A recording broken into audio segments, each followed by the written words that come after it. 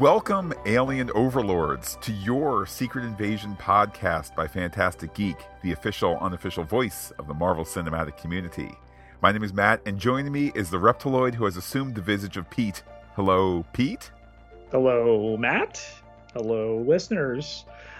So glad to be able to talk to everybody now with a confirmed date for Marvel's Secret Invasion.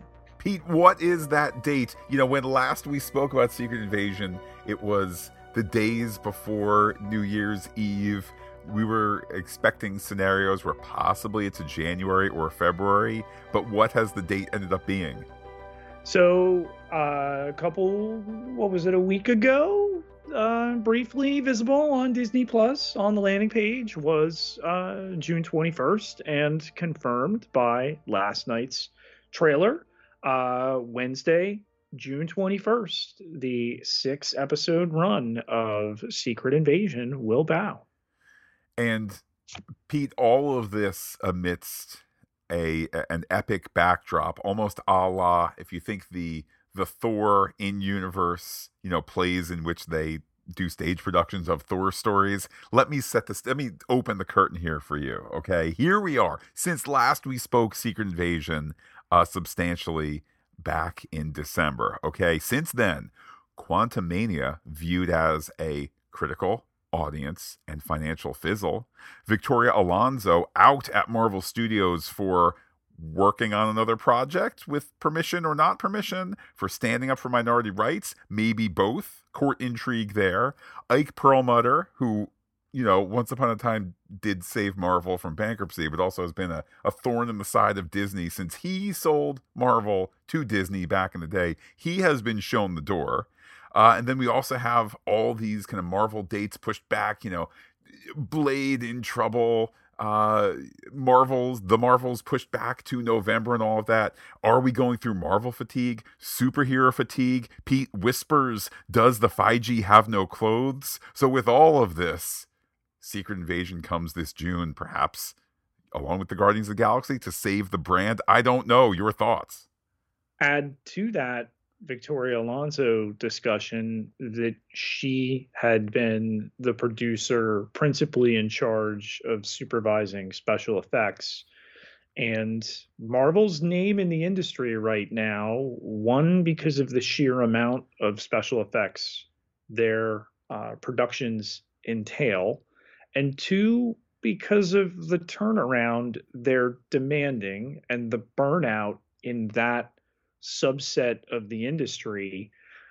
I think the greatest factor here in Secret Invasion sliding as late into the year. I mean, Matt, this was supposed to be a early 2023 situation. The point we were prepped at one point, possible late 2022. And here we are. I mean, goodness. Disney's never backed off a date, right, Matt? Well, I mean, you say that, of course, with some sarcasm there. There's been, date changes to Andor, date changes to The Mandalorian. So it certainly is not unheard of. And in and of itself, look, as I've said before, the benefit of not announcing a date 6 months out, a year out, not doing what was needed for The Force Awakens, which was a statement, a call from the mountaintop. This comes in 1 year's time. Part of the benefit is real life can happen, whether it's, somehow related to COVID now or COVID on set kicks you back a month in production, other considerations in production, post-production, whatever it might be. So point being, Pete, I don't know that the average viewer of Marvel stuff on Disney Plus is necessarily aware that there's been this delay of, a number of months, but that doesn't change the fact that there's been a delay, and that when there first was footage of this, it was clearly to light them, because I think that was last September. It was clearly to kind of light the match to get you ready for the next big trailer to get you to watch it, versus, kind of that whole PR advertising timeline has fallen apart since first footage was shown. I think fair to mention too, and not a Marvel situation, a entire Hollywood situation on two fronts. One, the very real possibility, and Matt, today, the authorization of a potential strike vote for the Writers Guild of America. So that further adds to what we've talked about across our podcast feeds of streamer slowdown, because understand the last strike that we had, 2009, and what the conditions would be. You can go into production, but no changes can be made. It is completely commonplace to have the writers on set, and hey, we didn't like that take. I think my character would say this. All right, hey, let's bring the writer over. Boo, boo, boo, boo, boo. That is now typed now because of the way it works. Now, there you go. Scripts would be locked, they can shoot. So, the famous example of Star Trek '09 shot from a locked script. Okay, no changes made, all worked out. But this is a real possibility. The streaming slowdown, independent of that, the largesse of content, if a strike were to happen and last any length of time, it's going to be about, well, what do you have in the can ready to go? Well, and here's what Marvel has in the can. Granted, at various points of production, certainly various points of post production, but it occurs to me, Pete, maybe there's a hurry up to be like, for example, you have Ironheart completely done. Maybe you're working on special effects.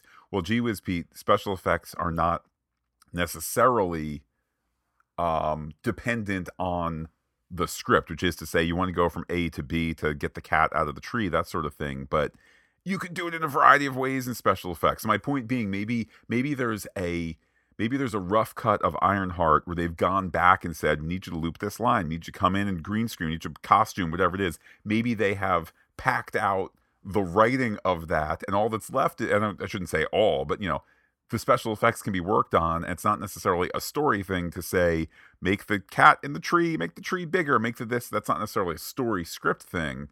But they have Ironheart in the can. They have Loki in the can, although, Pete, it appears, let me be this way, the whole Jonathan Majors altercation with a woman initially seemed bad. Then his response was no, and the response to his people, no, it's not a big deal. Now the charges seem like a big deal, etc. It could be, Pete, that Loki may have some damage as a result of Jonathan Majors' fallout and all of that. But Loki's in the can, Ironheart's in the can, Echo's in the can. What if season 2? It's been forever and a day since we've thought about that. I believe Agatha is still shooting, and Daredevil is certainly shooting. But point being, from the point of view of Marvel, if there's going to be kind of a necessary slowdown of Marvel stuff because maybe we need to decrease quantity and increase interest and so forth, well, if that's going to come part and parcel with a writer's strike, well, they've already slowed down. So it's just it's a really interesting place to be. Well, knowing what we know now, an announced date, whether they stick with it or not, we'll just have to get there to see.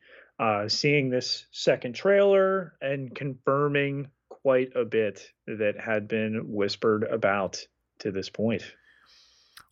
I have to admit, Pete, my first reaction seeing this second trailer was, I remember a lot of this stuff from the first trailer, much of it evocative. I mean, love the scene, and they've been right to have it in various ads now, but the scene in which Talos apparently is having some sort of confrontation with, I believe it's the Kingsley Ben-Adir character, and it's kind of like we're in the middle of the restaurant room, and now fists up. But wait, there's Kingsley Ben-Adirs everywhere.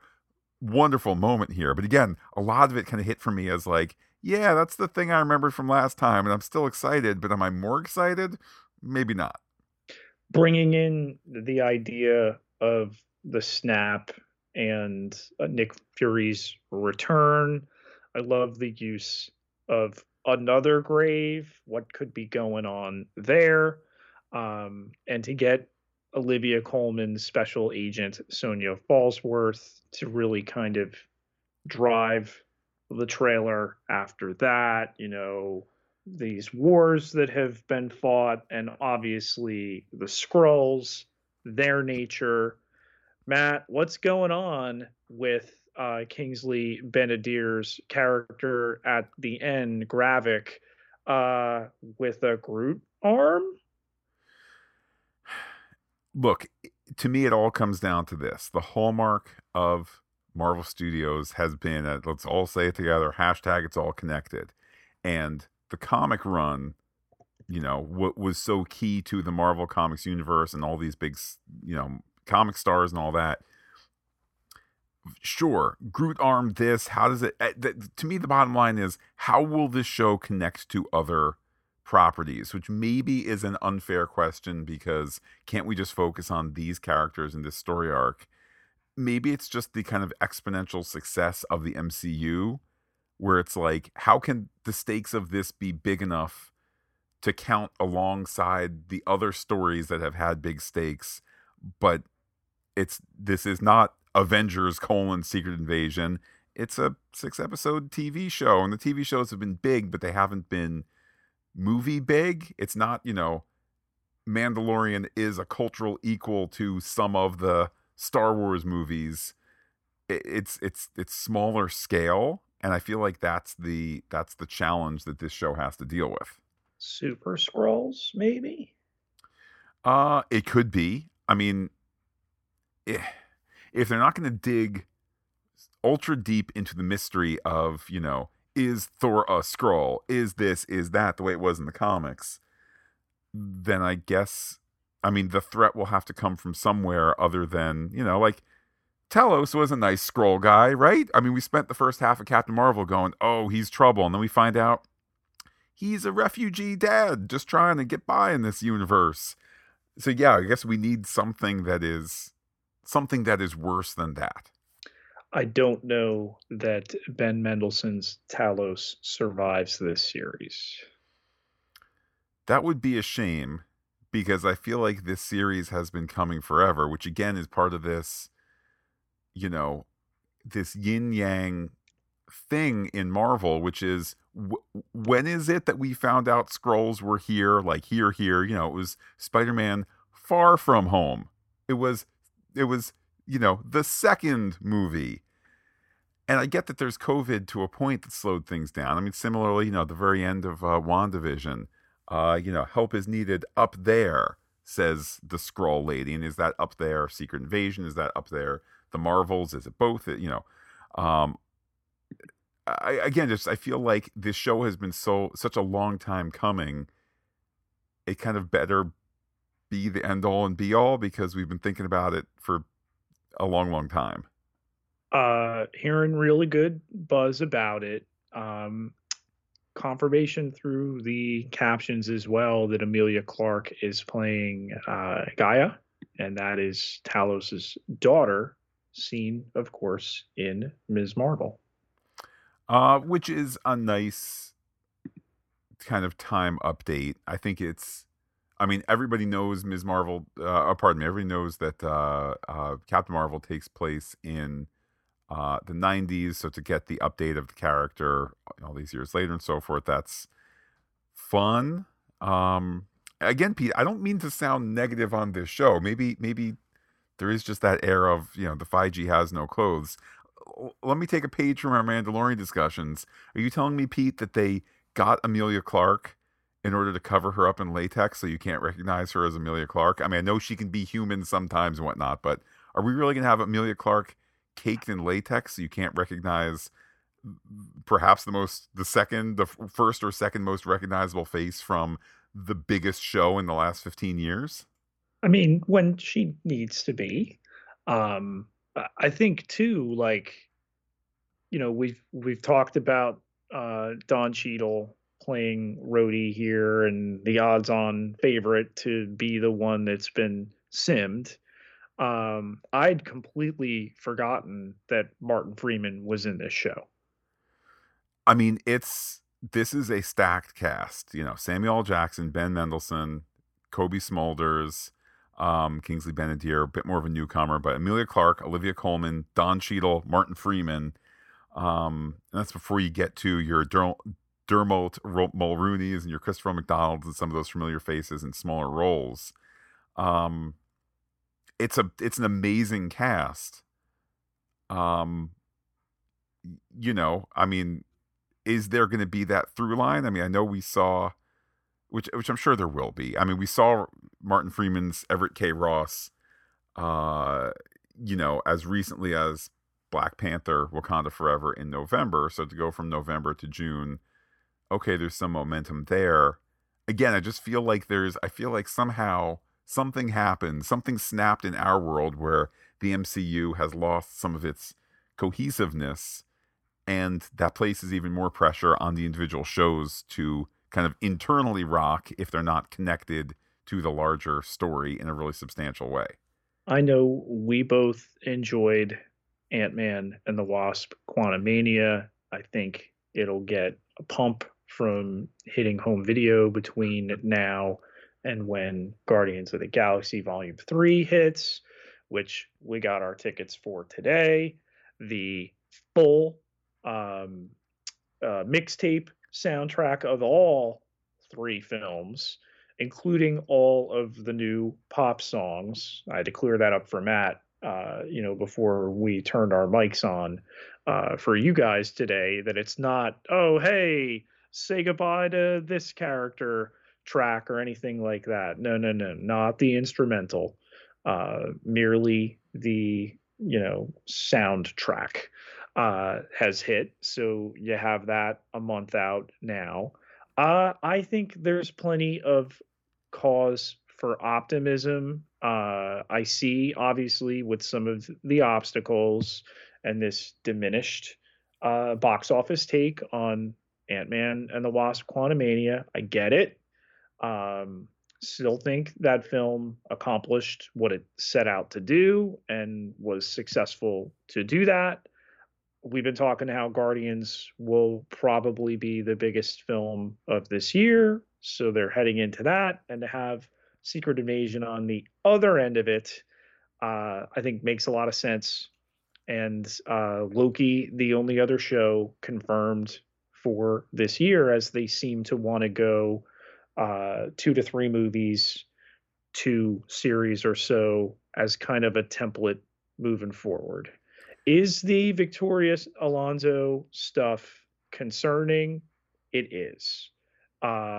Because this is a woman that had a dynastic run with this studio, and that cannot be ignored, regardless of people's feelings about her.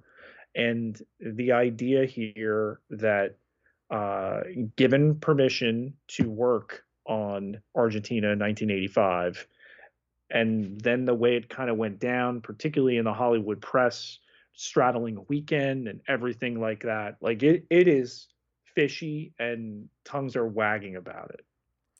It is also a little unclear. It is unclear as to when she had permission. She may have gotten permission after they found out she was already working on it. I mean, here's my metaphor, Pete. Who's your favorite player right now this season on the New York Metropolitans baseball squad? David Robertson. Okay. When is the next off day for the Mets?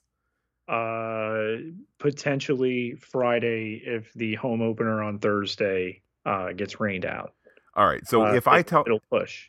If I tell you, Pete, on Friday when we podcast, David Robertson has offered to come on the podcast, is that good news? Sure. Okay. What if I tell you he's going to come on Saturday morning when we do The Mandalorian? He's going to do it before game time. We'll adjust. What if I tell you he's going to skip the game Saturday night in order to be on our podcast?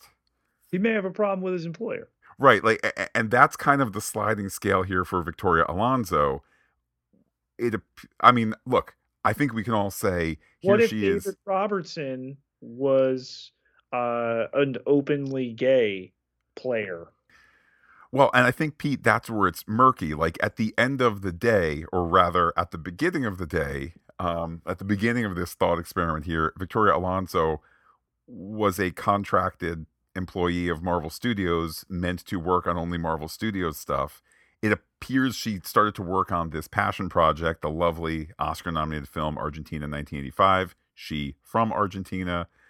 But then when her employer found out, they gave a warning and retroactive permission. And then it was like, but don't work on it anymore, and certainly don't go out and do press on it. And then she goes to the Oscars where, Black Panther Wakanda Forever is up for multiple Oscars, and she's there to support Argentina in 1985. And Pete, we have talked about visual effects lapses from Marvel Studios projects, and apparently she was taking days off from Marvel Studios to go work on this other movie. Again, I think that's where it gets muddy. And now, was she leveraging some of the wonderful perspective that she brings as like, well, you're not going to ever fire me? Again, I don't know. To bring it back to baseball, if you sit and go, oh man, the Mets would have won that game Saturday night if only David Robertson was there, but he was recording with us. At the end of the day, who's buttering his bread and which thing is not? At the end of the day, it is a messy, messy situation for Marvel Studios. That much I know. It can't help but look petty on Marvel's behalf, given who Alonso is as a person, as a producer. I hope to heck it gets straightened out, and that, some kind of amicable thank you for all you've done for us acknowledgement can happen here, because it's a super small town.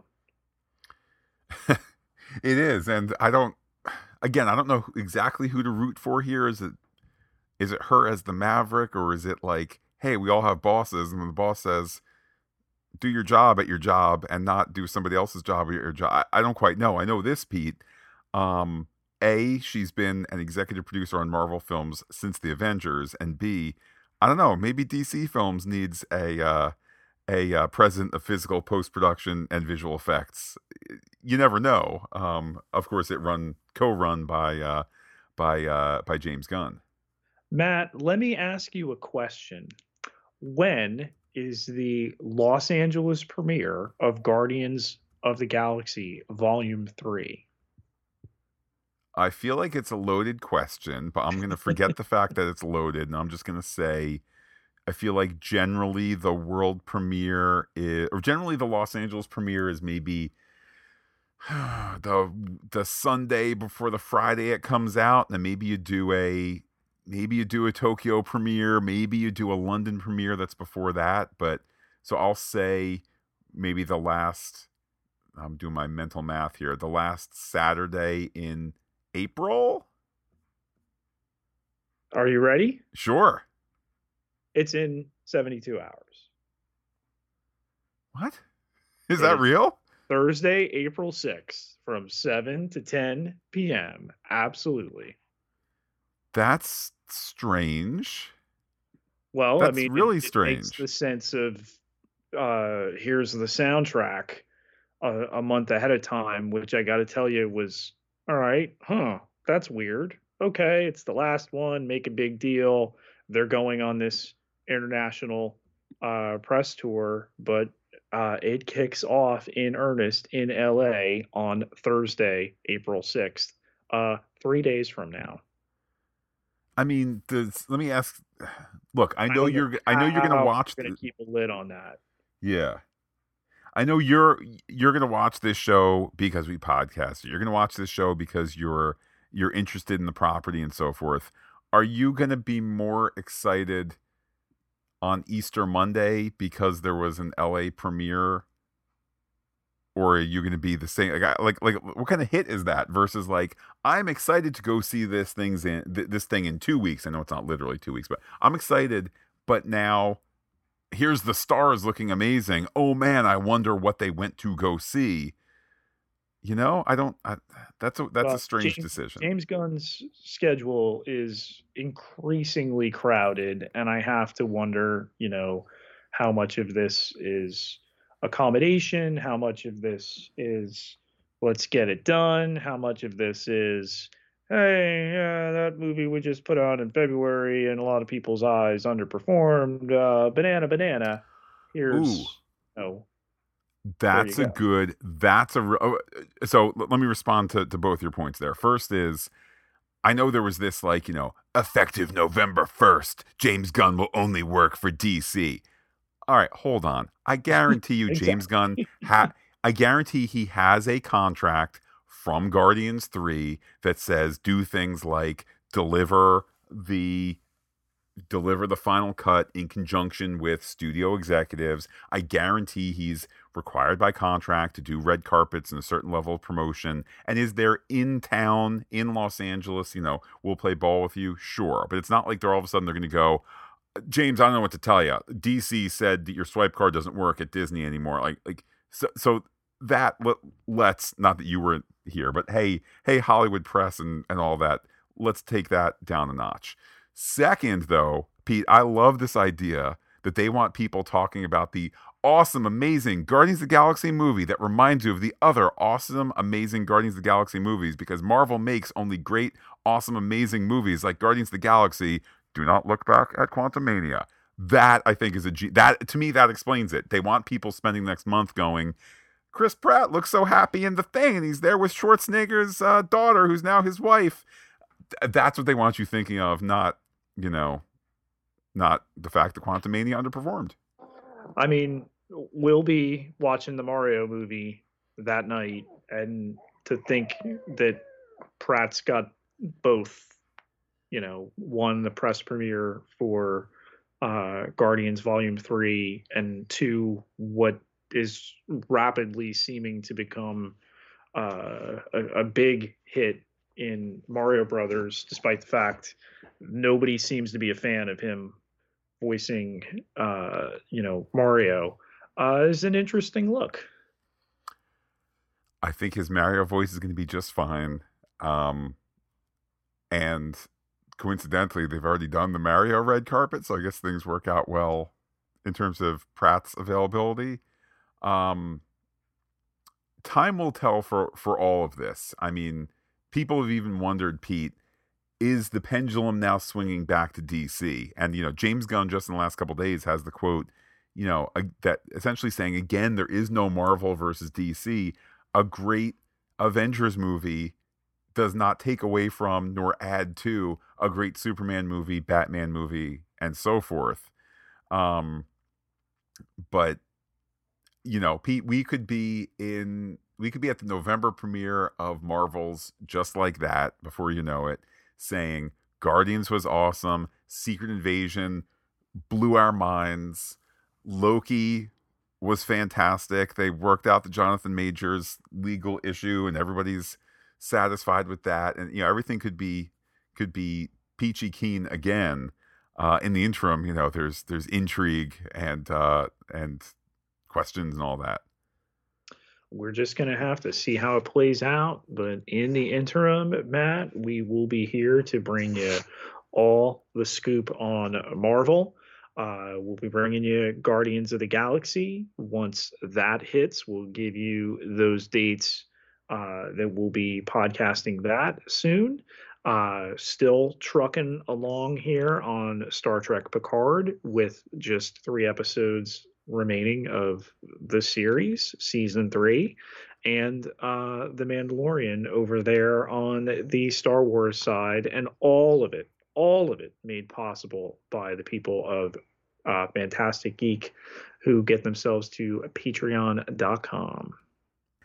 Yes, Pete, our eternal thanks. Pete, whether they are humans or Skrulls or anything in between, our thanks to those who go to patreon.com/fantasticgeek, keeping us listener supported, keeping our modest little endeavor chugging along there. And Pete, let's keep this Marvel conversation going. Not just Secret Invasion sizzle. Is the sky falling for the MCU? Thoughts as we count down to Guardians of the Galaxy Volume 3. How can people be in touch with you on social media? You can find me on Twitter at Peter, Pieterjketalar, Ketelar, 12,827 followers. Can't be wrong. And while I'm personally on Twitter as Looking Back Lost, do be in touch with the podcast. Comment on fantasticgeek.com. Check us out on Twitter, Instagram, and Gmail, where we are Fantastic Geek as well. But wait, Pete, there's more. Facebook.com/FantasticGeek with the PH, all one word, like it today. For those listening on the Pop Culture Podcast feed, we will be back on Star Wars Saturday, talking about the latest chapter of The Mandalorian. We will then continue with Star Trek Sunday with the latest part of Season 3 of Star Trek Picard. And who knows what other, delicious, geeky goodness might happen along the way. With that, Pete, I will say adios to all our listeners and give you the final word. Talk to you soon.